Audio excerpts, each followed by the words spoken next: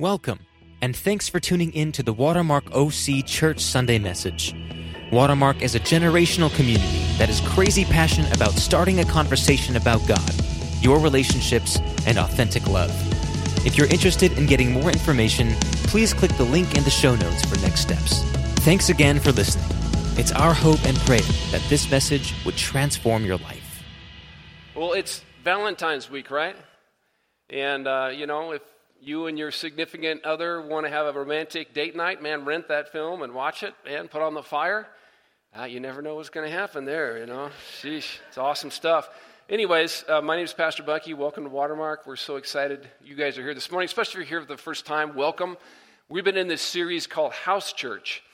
And, that line there, Jimmy, come home. That's the longing of his wife. Not that he wins the championship, but that he comes home because he's the hero of his kids. He's the champion of her heart. Bring it home, Jimmy. That's where the real fight is, right? That's where the real battle is. That's where the real victories are won, when we bring it home. And that's kind of Paul's prayer in the book of Ephesians. He's praying, and we've been praying this verse in our church for 30 days. I challenge you to pray Ephesians chapter 3, 14 through 21. It's Paul's prayer for the church at Ephesus, and his prayer is really kind of a house church prayer. He's praying that whatever has happened in the heavenly realms, in terms of our relationship with God, the vertical relationship, the blessings he's given us in the heavenly realms in Christ Jesus would actually come home, would actually be inside of our lives. And we've taken it and said, the things that happen at Watermark, the worship that we share, we just had an amazing time of worship, talking about building our house on the love of God. We've just prayed and worshiped, and we're going to preach God's word, and we have community and fellowship, and we all smile, and we hug each other, and we do all this wonderful stuff on Sunday. But guess what? After Sunday's over, where does it go? Does it stay here till the next week when we come in, or does it go home with us? Do we take the worship home to our families, our housemates, our relationship? Do we take the Word of God home, and do we proclaim it to ourselves during the week? Do we bring the prayer home, and do we pray over our neighborhoods and our children and our marriages and our workplaces? Do we take the joy home and share it with others, the generosity? See, Paul says whatever happens in here needs to happen out there.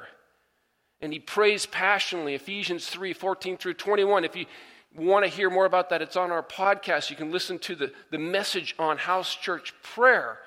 But that is his passion.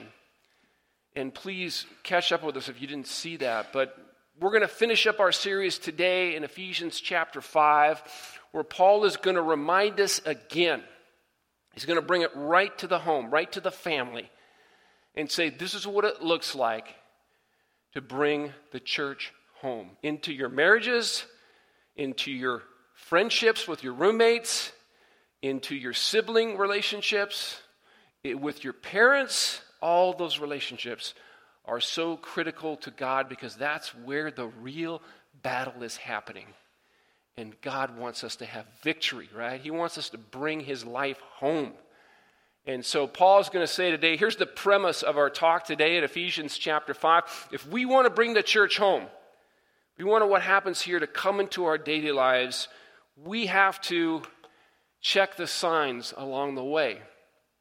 We have to check the signs along the way. Nobody leaves Watermark Church and drives directly to his house, unless you live maybe right across the street here, and never looks at a sign along the road, right? I think I have 14 signals and several signs that I pass by when I get in my car and I go here to my house. I live about 10 to 15 minutes from here.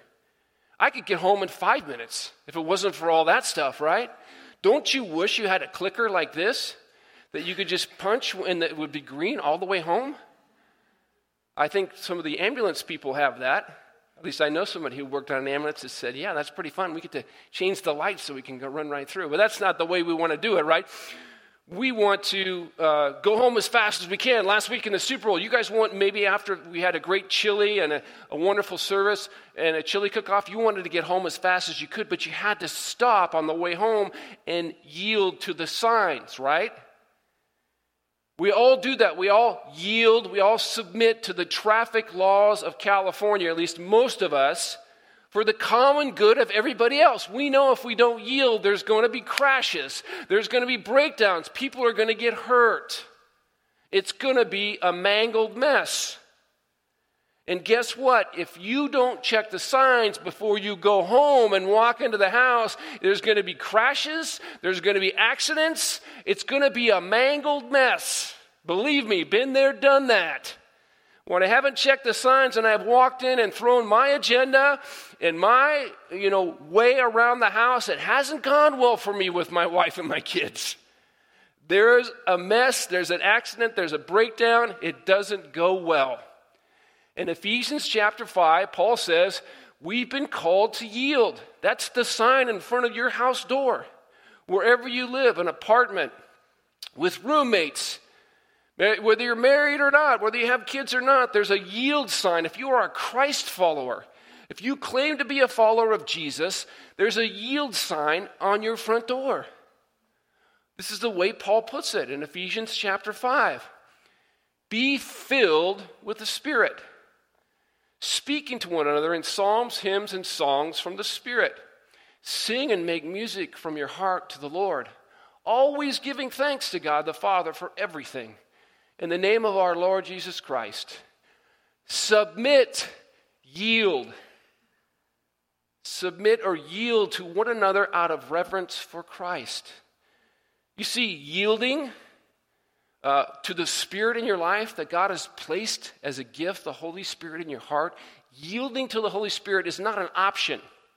It's not something you say, hey, maybe I'll try this road if I want to, right? I'll stop if I want to. I'll just go through because it's up to me. No, this is a command.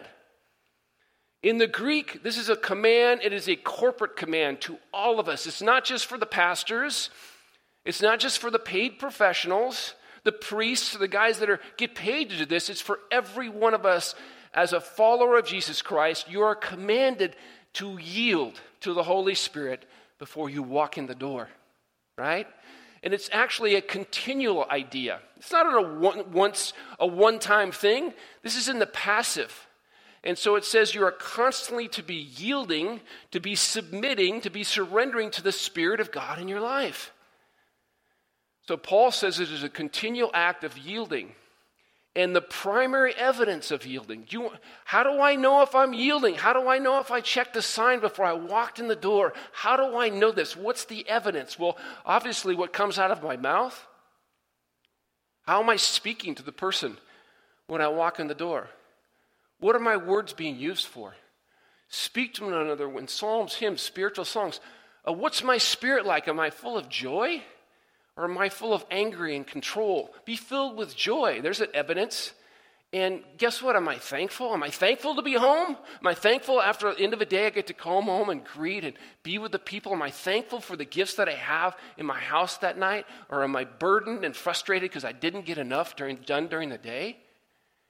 But I think the primary evidence of filling is submissive love. So what I want to camp on today, the primary evidence of the filling of the Holy Spirit, if you actually yield and you walk into the house, right, are you full of submissive love? Are you looking to the needs of others? Or are you just looking for your own needs when you walk in the door? Here's a question to talk to your spouse about, talk to your roommates about, to talk to God about. When I walk in the door, am I full or am I empty? Well, of course I'm empty, Bucky. I worked hard to bring home the bacon, man. Do you know how many dragons I slayed out there? You know what I did all day so we could live in this stinking house? Do you know what I've done? Do you know how much it costs to drive this car I drive and pay the rent I do? Of course I brought home the bacon. I'm empty, and it's time for somebody to make me full. Crash. Challenge. Trouble, yield. And that's the problem. We go to the world and we try to get filled up with so much stuff that will never fill us So we come home empty, and we expect our spouses to fill us up. We expect our children to fill us up. We expect Fox News or CNN to fill us up. We expect the music vibe to fill us up. We're trying to get filled because we're coming home empty. And the Bible says, no. The real game starts when you walk in the door. You're supposed to be coming home full. That's when the game really begins. All the rest of it is just preparation for when you walk in the door. Ben Appleby, you think church is hard? This is easy for Ben. When Ben walks in the door, he's got 7 kids. That's my associate pastor who was just up here. 7 kids, 7 and below. That's when the real game begins, is when Ben Appleby walks in the door. Right? That's when are you coming home empty or full? And how do you fill yourself? What does that look like? How do you prepare yourself to walk in that door? You know, Rick Warren, who's a great pastor, Saddleback Church, he would put a milk jug in front of his front door. And before he walked in, he would write down his anxieties and he would drop them in that jug. He would say, I'm leaving my anxieties and my worries at the door because when I walk in, it's about being filled for my kids and my wife. I had a buddy of mine that was having anxiety attacks because he was having such financial struggle and people in the marketplace were ripping him off. And I was praying with him. He's been one of my friends, guys that I've discipled. And what he started to do is when he would drive home, he would stop in the garage, and he would grab his steering wheel and he would squeeze it as hard as he can. And he said, God, I'm anxious, I'm fearful. And then he would let it go and said, I'm going to let you have control before I walk in that door. I don't want to bring this anxiety and control into my family. And he would squeeze it over and over again until he released it and he would walk in the door. What is it for you? Maybe it's a walk around the block. Maybe you need to take a walk in the park on the way home and pray and ask God to fill you, because when you walk in the door, it's really powerful what is first said and what is first done. Maybe a phone call. I mean, I know for me and Kathleen, I phone call ahead sometimes to Kathleen and say, hey, can I pick anything up? Do you need anything? How can I help you? And I'm starting to prepare myself to take off the big pastor, I'm in control uniform. I call the shots to I'm in here in the door to serve. How can I serve you? How do you prepare yourself? Maybe it's tag teaming together, right? Hey, the first 30 minutes are for your fill-up time. I got the first 30 minutes. You take a break. Then I'll take 30 minutes on the Stairmaster or whatever. Do you tag team? Do you get together? Or do you walk into the door empty and angry and demanding and frustrated?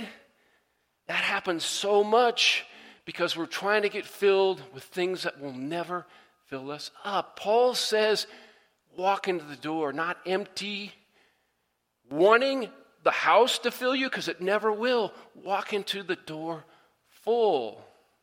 Jesus modeled this for us on the last night of his life, right? We're going to take communion here as an act of worship at the end of our service here. But on the night that Jesus had the Passover meal with his disciples, they were in a house in an upper room. And Jesus walked into that upper room and he should have been empty. The challenges that he had faced with the religious leaders of his day, fighting the Pharisees all day long, being rejected by the crowds that at the beginning of the week shouted that he was awesome, Hosanna, but they were ultimately going to reject him. His disciples that he taught for 3 years, hey guys, keep your eyes on the ball. They're walking in the room saying, hey, who's the greatest? Who's the best? They walk into the room empty, trying to fill their lives with earthly trophies. Who's going to be the greatest in Jesus' kingdom? Jesus knows Judas is going to betray him. They're all going to deny him and walk away. He should be so empty, and yet he walks into the room and he's full. Look at what it says. Jesus knew the hour had come for him to leave this world and to go back to the Father. Having loved his own who were in the world, he loved them to the end, and in the Greek you can say he loved them to the full. Jesus was filled with the Father's love when he walked into that upper room. even knowing the betrayal, the denial, and the crucifixion ahead of him. And so what did he do? Did he say, hey guys, you know what? I'm going to take some time out here because I'm going to have a tough day. You guys need to serve me. Where's the lamb? Where's the stuff? What are you guys doing? Did he yell at them? Did he get all frustrated? Did he say it's all about me? Did he just exit and yell and walk out of the house and say, I can't deal with you guys anymore? No, he was full, and he showed them the full extent of his love. Jesus knew that the Father had put all things under his power, that he'd come from God, and he was returning to God. That's the big story, guys. You guys have come from God, and you're returning to God. Because of the salvation that you have in Jesus Christ. That is your story. That is your significance. That is your security. That's where your feeling comes from. It comes from knowing who you are in Christ and walking that out when you walk in the door. He knew that. He was secure in that. So he got up from the meal. He took off his outer clothing, wrapped a towel around his waist. After that, he poured water into a basin and began to wash his disciples' feet, drying them with the towel that was wrapped around him. When he had finished washing their feet, he put on his clothes and returned to the place.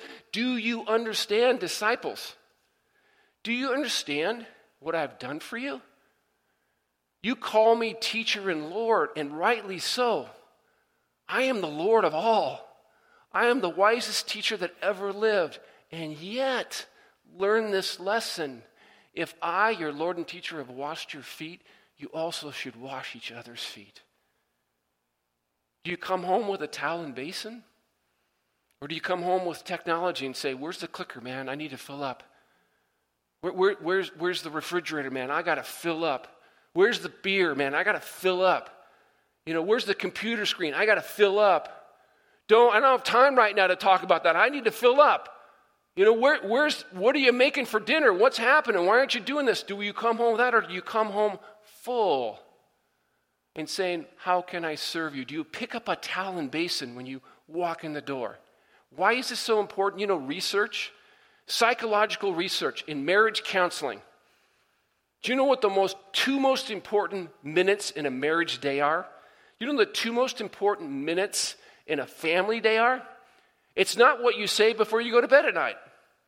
It's not that you have your Wheaties when you get up in the morning and get the right breakfast. The two most important days, or two most important minutes of what happens when you walk in the door. Those are the two most important minutes in the day of a marriage, a house, a family, a relationship. Are you walking in that door empty or full? It sets the tone for the rest of the evening, what will happen and what will the posture be. Jesus says, I came in this door and I grabbed a towel and basin. I washed your feet. You also should do that each for each other. Why? Because it's demeaning. Because I'm going to get beat down if I do this. My night's going to be terrible if I do this. No, because you'll be blessed.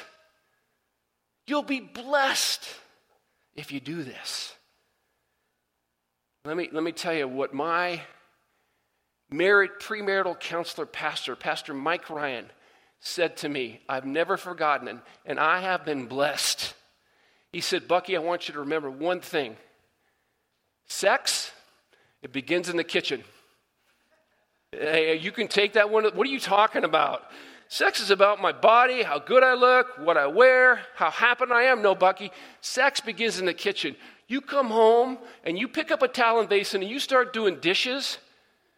You go out there and take care of those little dachshunds and run around and be happy because your wife loves them so much. You bring her an iced tea.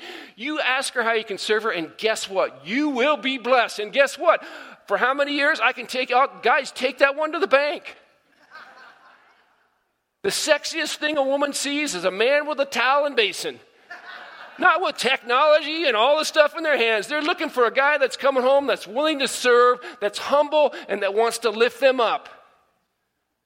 And my marriage, it's worked. So that's for free. But that's from Jesus.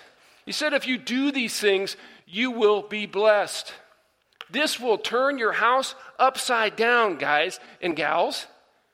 It turned the first century world upside down. Submit to one another. We all want to say, oh yeah, submit, that's my wife's word. You submit to me, honey, because I'm the head of the household. Well, you have to remember, before Paul ever even used that word in the context of a woman, he used it in the context of all disciples of Jesus Christ. As a matter of fact, in the original Greek, it says, submit to one another out of reverence for Christ, and then it says, women to their husbands. It doesn't even use the submit word. It's implied in the original Greek. So we got to get it right. Submission is a discipleship term. It's not just a term for women in the home that we beat them down with. It's a discipleship term. Submission means to yield, to consistently put the well-being of another person above yourself. Do you walk into the house and say, how can I put the well-being of my children above myself, my wife above myself, my neighbor above myself? That's submission. This was nothing revolutionary for women and children in the first century. Did you know that? Did you know that women and children in the first century, that was their job to submit? They had no rights. They were viewed legally as property. There was no rights. There was no voting rights or privileges for women or children in the first century. They were property. They were expected to submit. The revolutionary call on this is to the paterus familias, the head of the family in the first century, and that was all male. Only men could hold property. And so this is a revolutionary call to the man of the household in the first century because he held all the power and all the authority. Life and death were in his hand. Literally, life and death were in the power of the head of the family, the paterus familias' hand.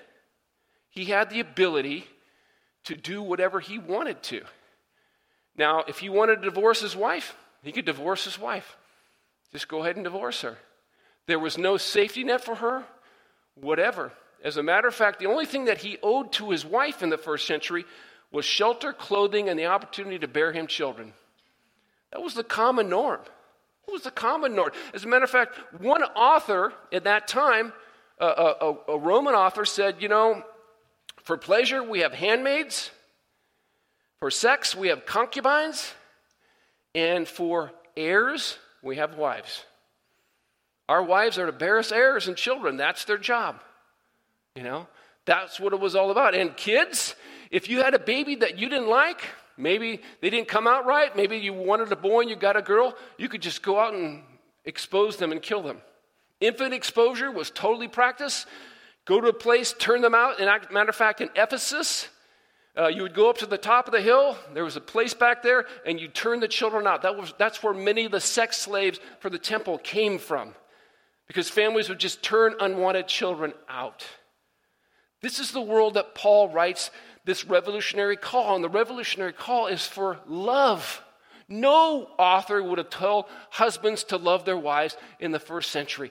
Only Jesus Christ. The revolutionary call of humble, submissive love came from the Christian call and the death and resurrection of Jesus Christ. This is revolutionary. It turns the household upside down to use your power and authority, not to dominate, control, and get your needs met, but to use your power and authority to serve and love others. This is what Paul is saying to the household, to the family.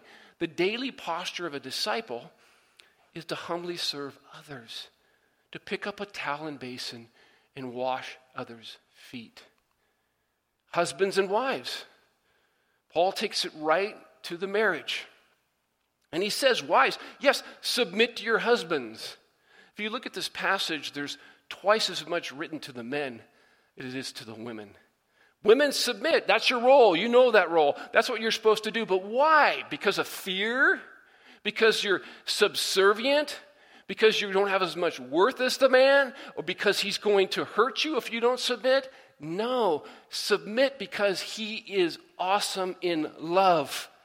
Respond to his love. Wives, submit to your husbands as you would to the Lord. Husbands, love your wives as Christ loved the church and gave himself up for her to make her holy, cleansing her by the washing with water through the world, and to present her to himself as a radiant church without stain, wrinkle, or any other blemish, but holy and blameless, beautiful, lovely. In the same way, husbands ought to love their wives as their own bodies. He who loves his wife loves himself. After all, no one ever hated their own body, but they feed and care for the body, just as Christ does the church, for all members of his body. See, Paul is using the gospel, the death of Jesus Christ for his people, the unity of the church out of that as the example for the family. Husbands, take the lead in love. Walk in the door with a towel and basin. Die to yourself and serve your wife as Christ served the church. Care for her needs just as you would your own body. I'm pretty much in touch with my body, guys. When my stomach hurts, I feed it. When I'm tired, I go to sleep. When I'm excited, I go get some entertainment, right? I know my body, and I know my wife's needs as well as mine? Am I in touch with what makes her happy, how I care for her, what I should do for her? This is a revolutionary call to pick up a towel and basin and put your wives above yourself when you walk in the door. Husbands are called to sacrifice and serve like Jesus. Are you making your spouse? Here's another question.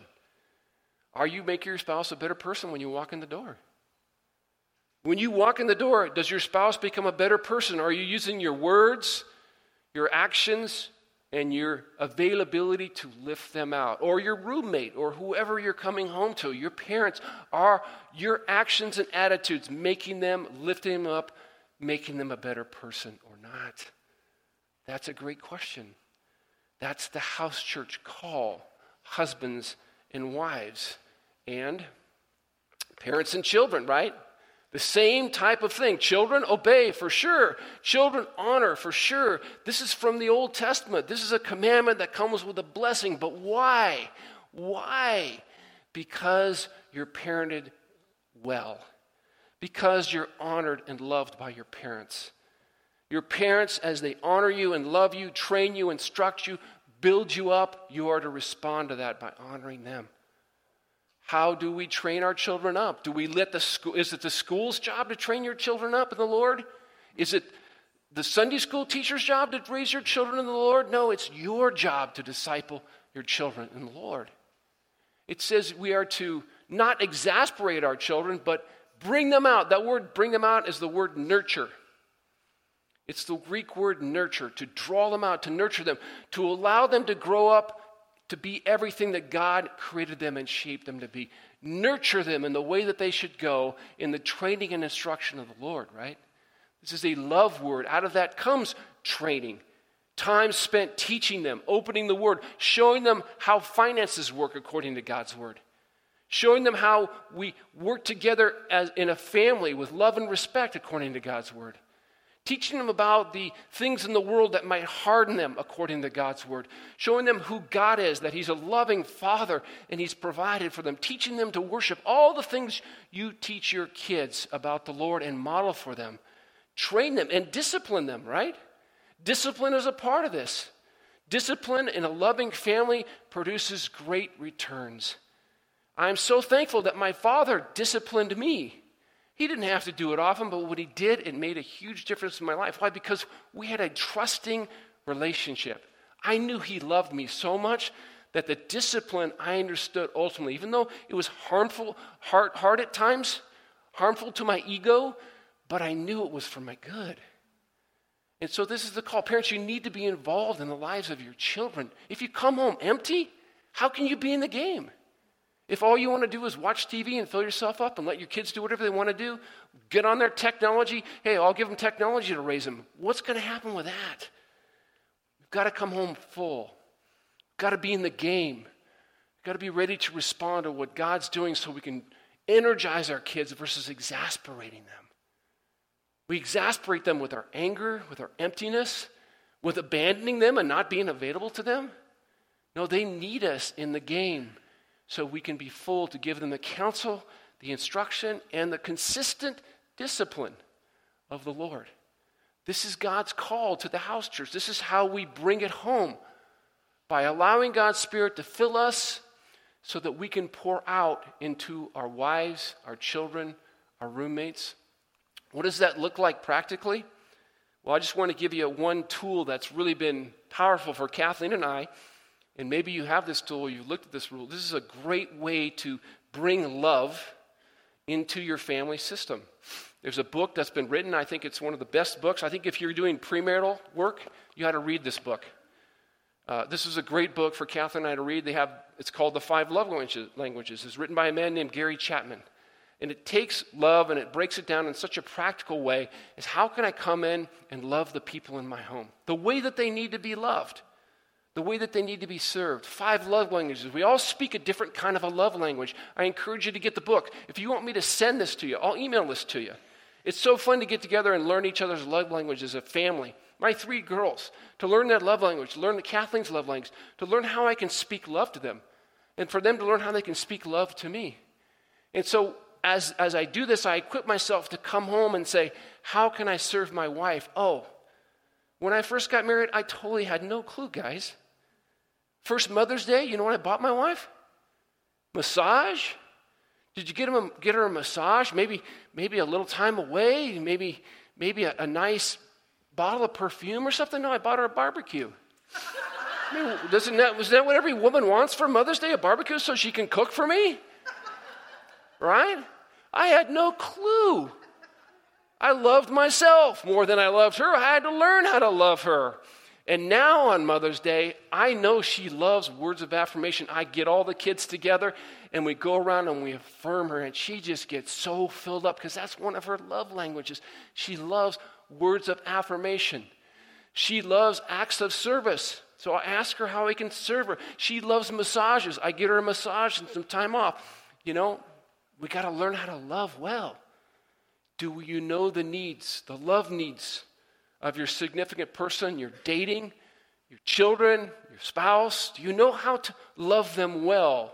This is a great book to teach you. How do I bring it home practically? I learn how to love. I pick up a towel and basin and I wash the feet of the person in my house that God's calling me to love. That's what I want to challenge you with. That's what we've been teaching this whole series. How do I bring the church home? Right? By we worshiped, building my life on the love of Christ. I will build my life upon your love. That means walking the door with a towel and basin and saying, honey, the first 2 minutes, how I love you, hug her, whatever, hug him, and how can I serve you? Not what can I take from you, what can I get from you, but how can I serve you? Is that the posture when you come home? Really ask yourself this morning, is that the posture when you come home? Because we want to celebrate the fact that when Jesus came, he came with a towel and basin.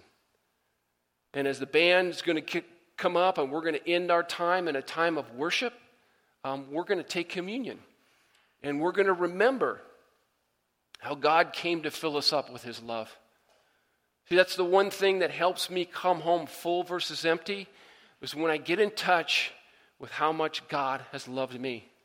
Do you know that Jesus, here's a great study. You know Jesus loved you with every one of these loves? Do you let Jesus love you with words of affirmation? Have you ever opened the Bible and let Jesus speak to you and say, you're my beloved child? I died for you. You are forgiven by me. I've chosen you. Did you ever let the words of Jesus speak to your very heart, his words of affirmation? Do you know that Jesus gave you quality time with him? None of us want to take it. God instituted the Sabbath. Do you know that God instituted the Sabbath not to burden you, but actually to give you quality time so you could allow God to love you and say, I got your work handled today. Nobody takes a Sabbath because we're so busy having to do to prove our worth. Jesus has given you Sabbath rest for you to take a rest and be alone with him and have quiet with him and let him nourish your soul.